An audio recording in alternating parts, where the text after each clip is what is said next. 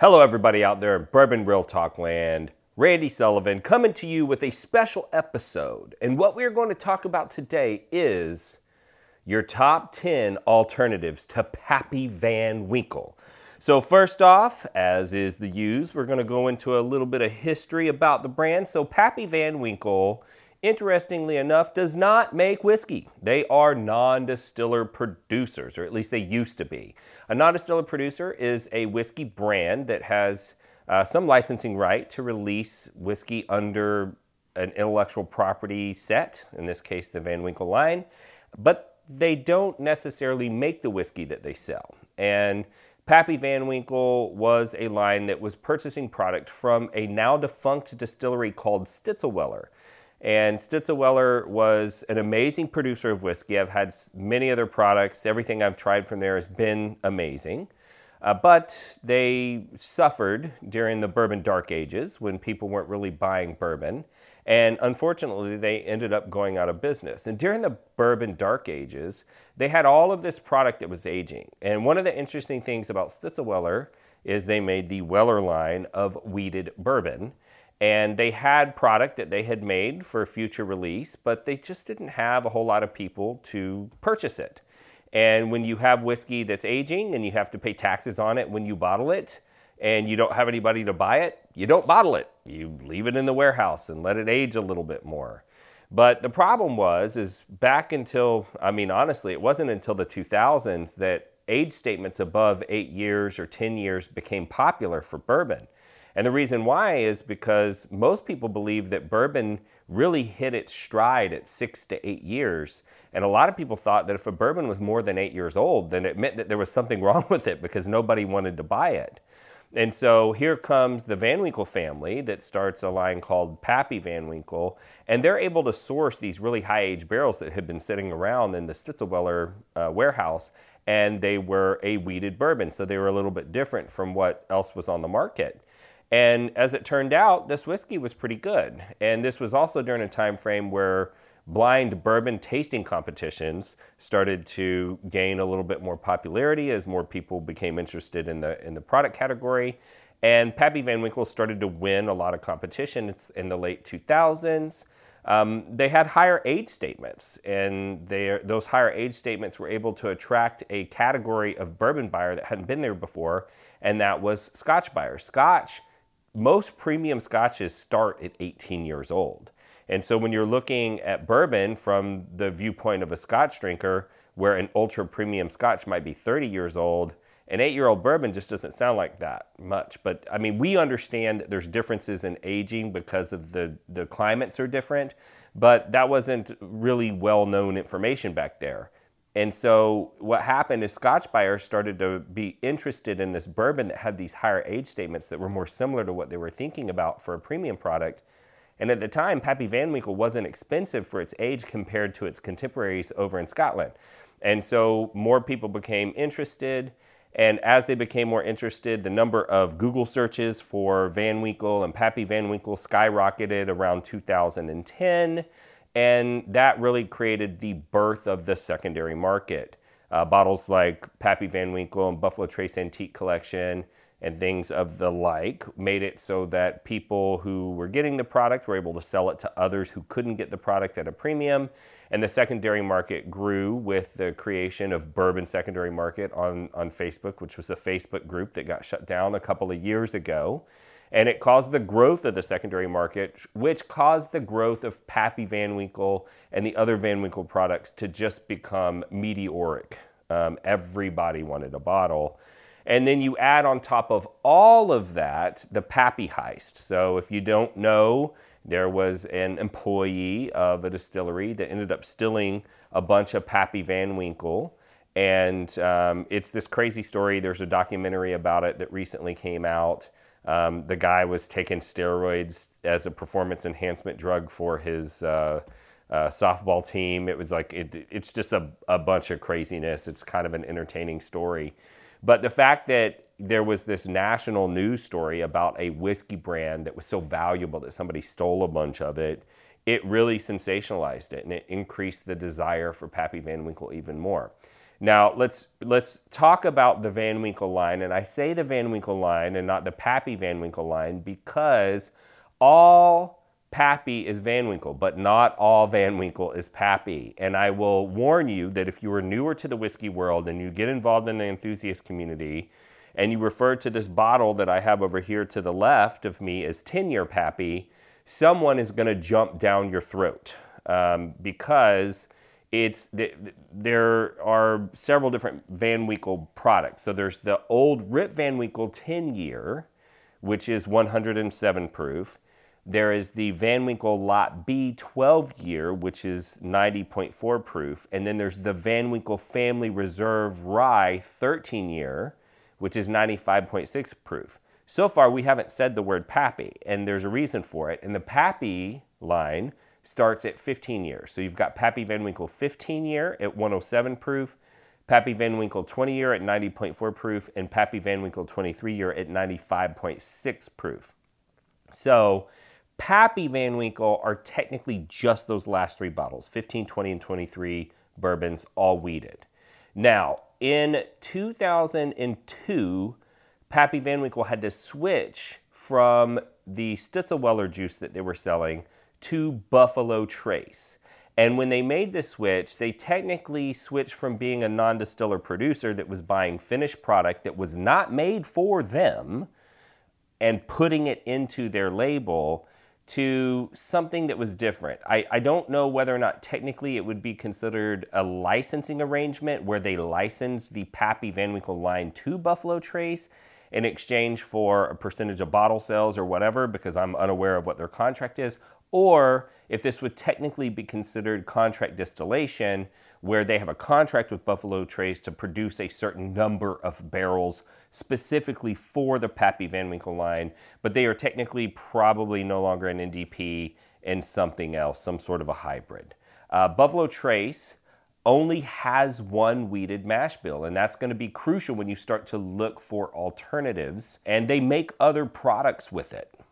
So as we talk about alternatives, we're going to talk about alternatives based on different elements of the product. And the first thing that I want to talk about is alternatives based on the mash bill. Now, as we mentioned, Pappy Van Winkle is a wheated bourbon. Basically what that means, bourbon has to be at least 51% corn. There's a second grain that goes in there that's generally referred to as the flavor grain. And for almost all bourbons, that flavor grain is rye. And then because of the enzymes that are necessary to break down the sugars for the fermentation process, pretty much all bourbons, but not all, but pretty much all, especially the popular ones, have a measure of malted barley in them. Pappy Van Winkle doesn't have that rye, it's got the wheat, and that's going to lead us to some potential alternatives. So the first alternative that I'm going to mention, which is almost pointless because this is hard to find as Pappy Van Winkle, is William LaRue Weller. William LaRue Weller is a Buffalo Trace product that is made from the exact same mash bill, except for it is cask strength. So as I mentioned when I went through the Van Winkle line, all of those products receive some measure of proofing down before they get put into the bottle.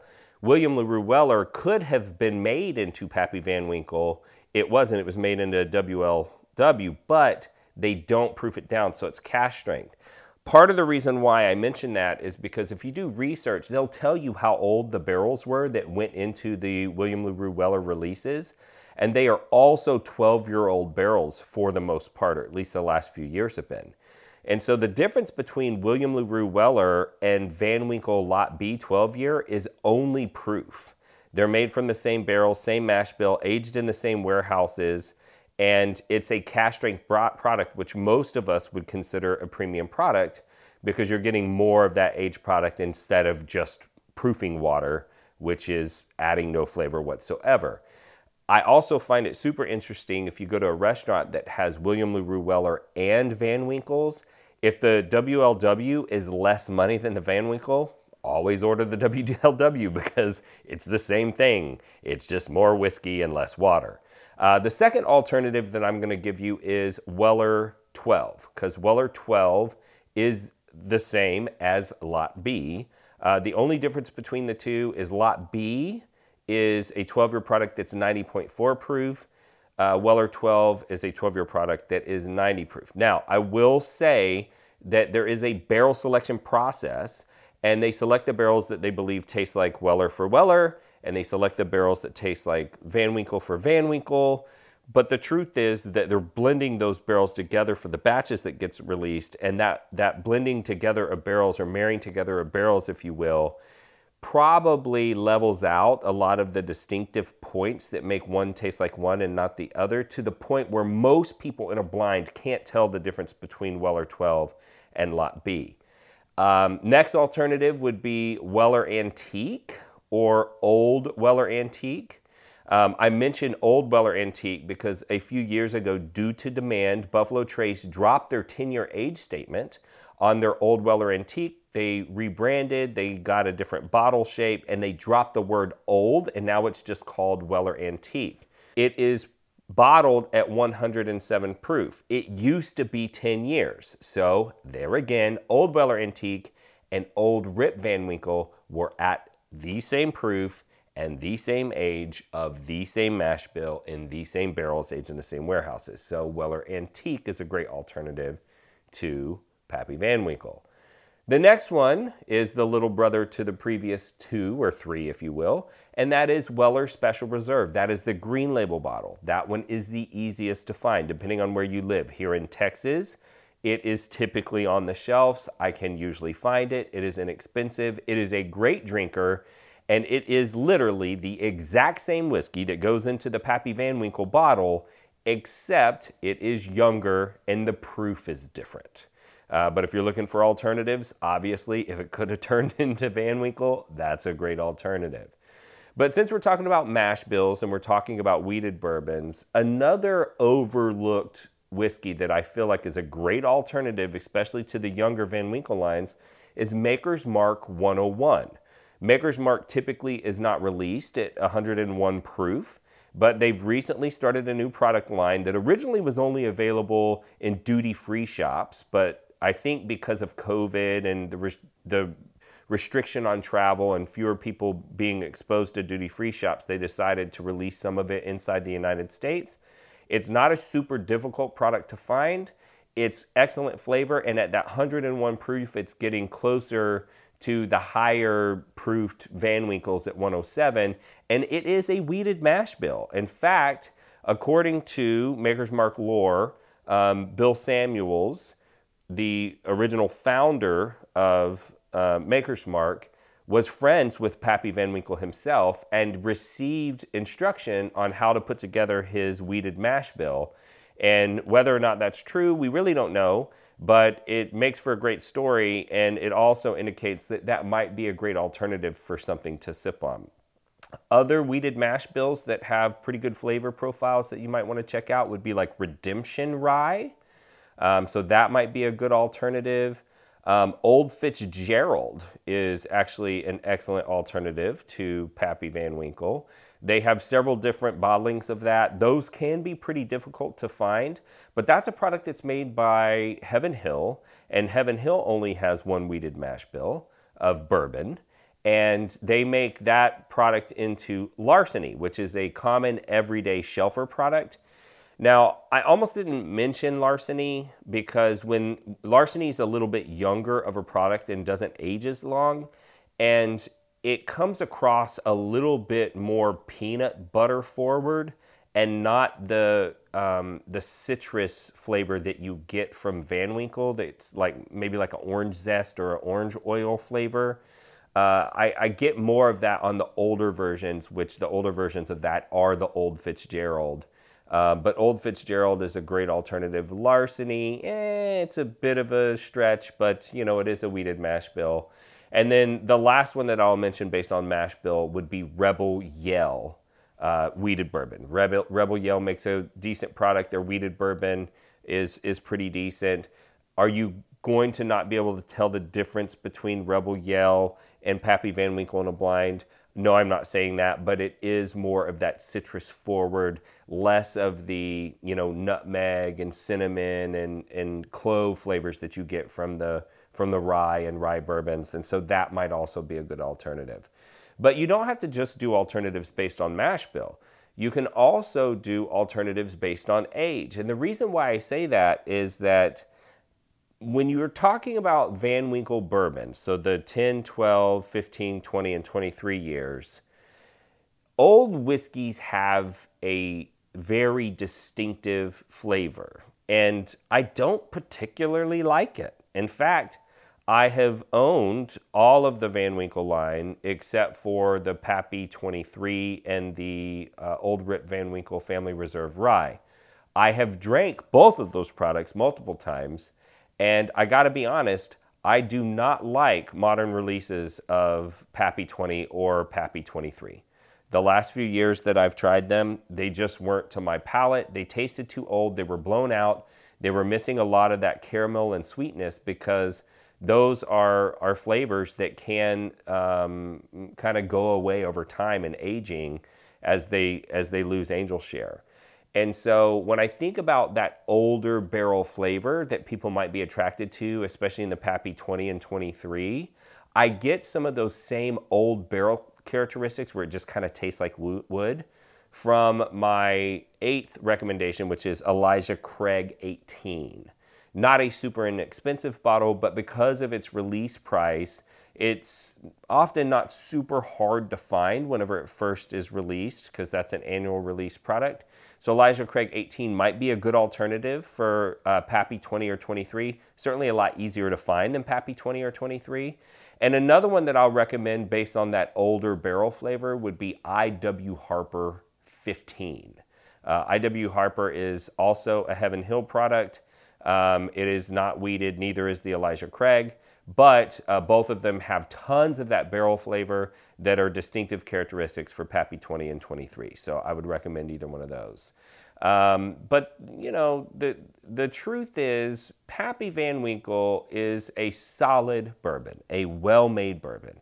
Anybody who tells you that Pappy Van Winkle is trash or garbage is looking for attention and probably needs to go reconcile with their mother or father, whoever broke them when they were children. It's good bourbon, okay? But is it worth all of the hype? Probably not. And I'll tell you that a lot of people's experience with Pappy and the reason why it's so great to them is because you don't drink Pappy on a random Tuesday night whenever you get home from work for the most part, okay? For the most part, the opportunities that you have to drink Pappy are when you're with people that you care about, or when you're celebrating something, right? Or when you're commiserating over something that was bad and you're trying to make yourself feel better and you believe that the Spirit can do it. And when you place that much emphasis on a drinking experience, it makes it taste better. And so the environmental expectations are probably what make Pappy great, more so than the flavor. And with that in mind, there are actually some other whiskeys that I feel like you could fill in anytime. Is it because they taste like Pappy? No. Is it because they have that old flavor like Pappy does? No. But are they quality products that if you put the emphasis on the drinking experience the same way that you do with Pappy, could you have a similar positive experience drinking them? Absolutely. And one of my go-tos would be Russell's Reserve. Excellent product from Wild Turkey. It's got a little bit more proof at 110 proof. It's close to the Old Rip at 107. Again, flavor's not similar, but quality of drinking experience similar in my opinion. Another one would be a quality Knob Creek. Knob Creek products are amazing. A lot of the single barrels are some of the best whiskeys I've ever had. That's a higher end Jim Beam product.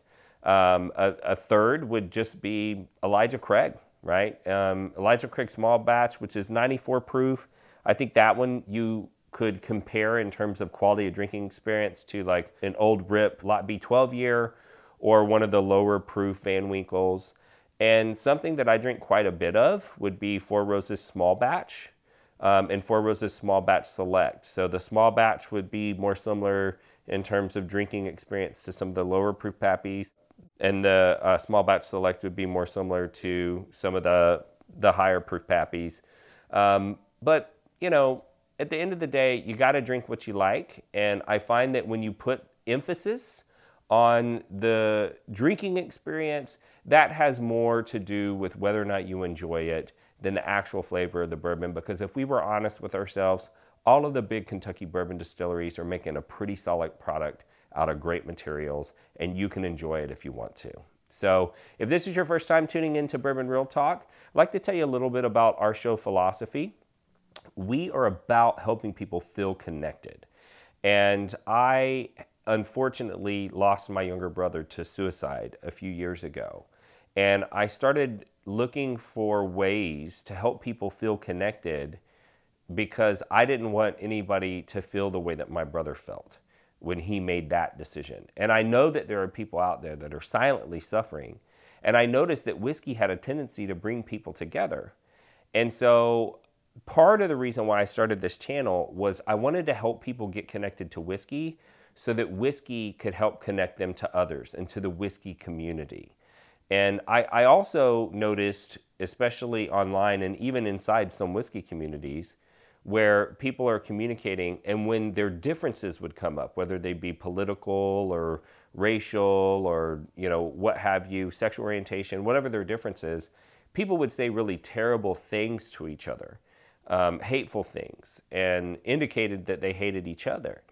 And that made me realize that if you can hate somebody that you've never met, that you don't really know, but you've been introduced to them online, it's just as easy for me to love somebody that I've never met, that I don't really know, that I've only been introduced to online. And that's why I sign off every podcast the same way, and that is this.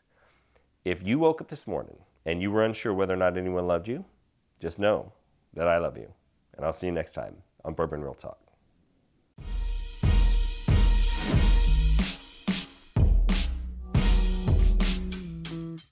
So sorry to you at home if you can hear my dog snoring, but we do have some cute puppers that sometimes like to make a guest appearance, and one of them fell asleep and started snoring. Do you want to be on the Bourbon Real Talk podcast? Huh? Do you want to be on the podcast? You want to get in here? Teach people about the bourbons? Huh? Oh man, we're getting all sneezy. Oh, we're so sneezy. You can't have any bourbons. Doggies don't process alcohol good. BetMGM has an unreal deal for sports fans in Virginia. Turn $5 into $150 instantly when you place your first wager at BetMGM. Simply download the BetMGM app and sign up using code Champion150. Then, place a $5 wager on any sport. You'll receive $150 in bonus bets, regardless of your wager's outcome. And if you think the fun stops there, the king of sportsbooks has plenty of surprises in store. Check out daily promotions, same-game parlays, live bets, and so much more. Download the app in Virginia today and get $150 in bonus bets instantly from your first wager. Only at BetMGM. BetMGM and GameSense remind you to play responsibly. See BetMGM.com for terms. 21 plus only. Virginia only. New customer offer. Subject to eligibility requirements. Rewards are non-withdrawable bonus bets that expire in 7 days. Please gamble responsibly. Gambling problem? Call 1-800-GAMBLER. Promotional offer not available in Washington, D.C.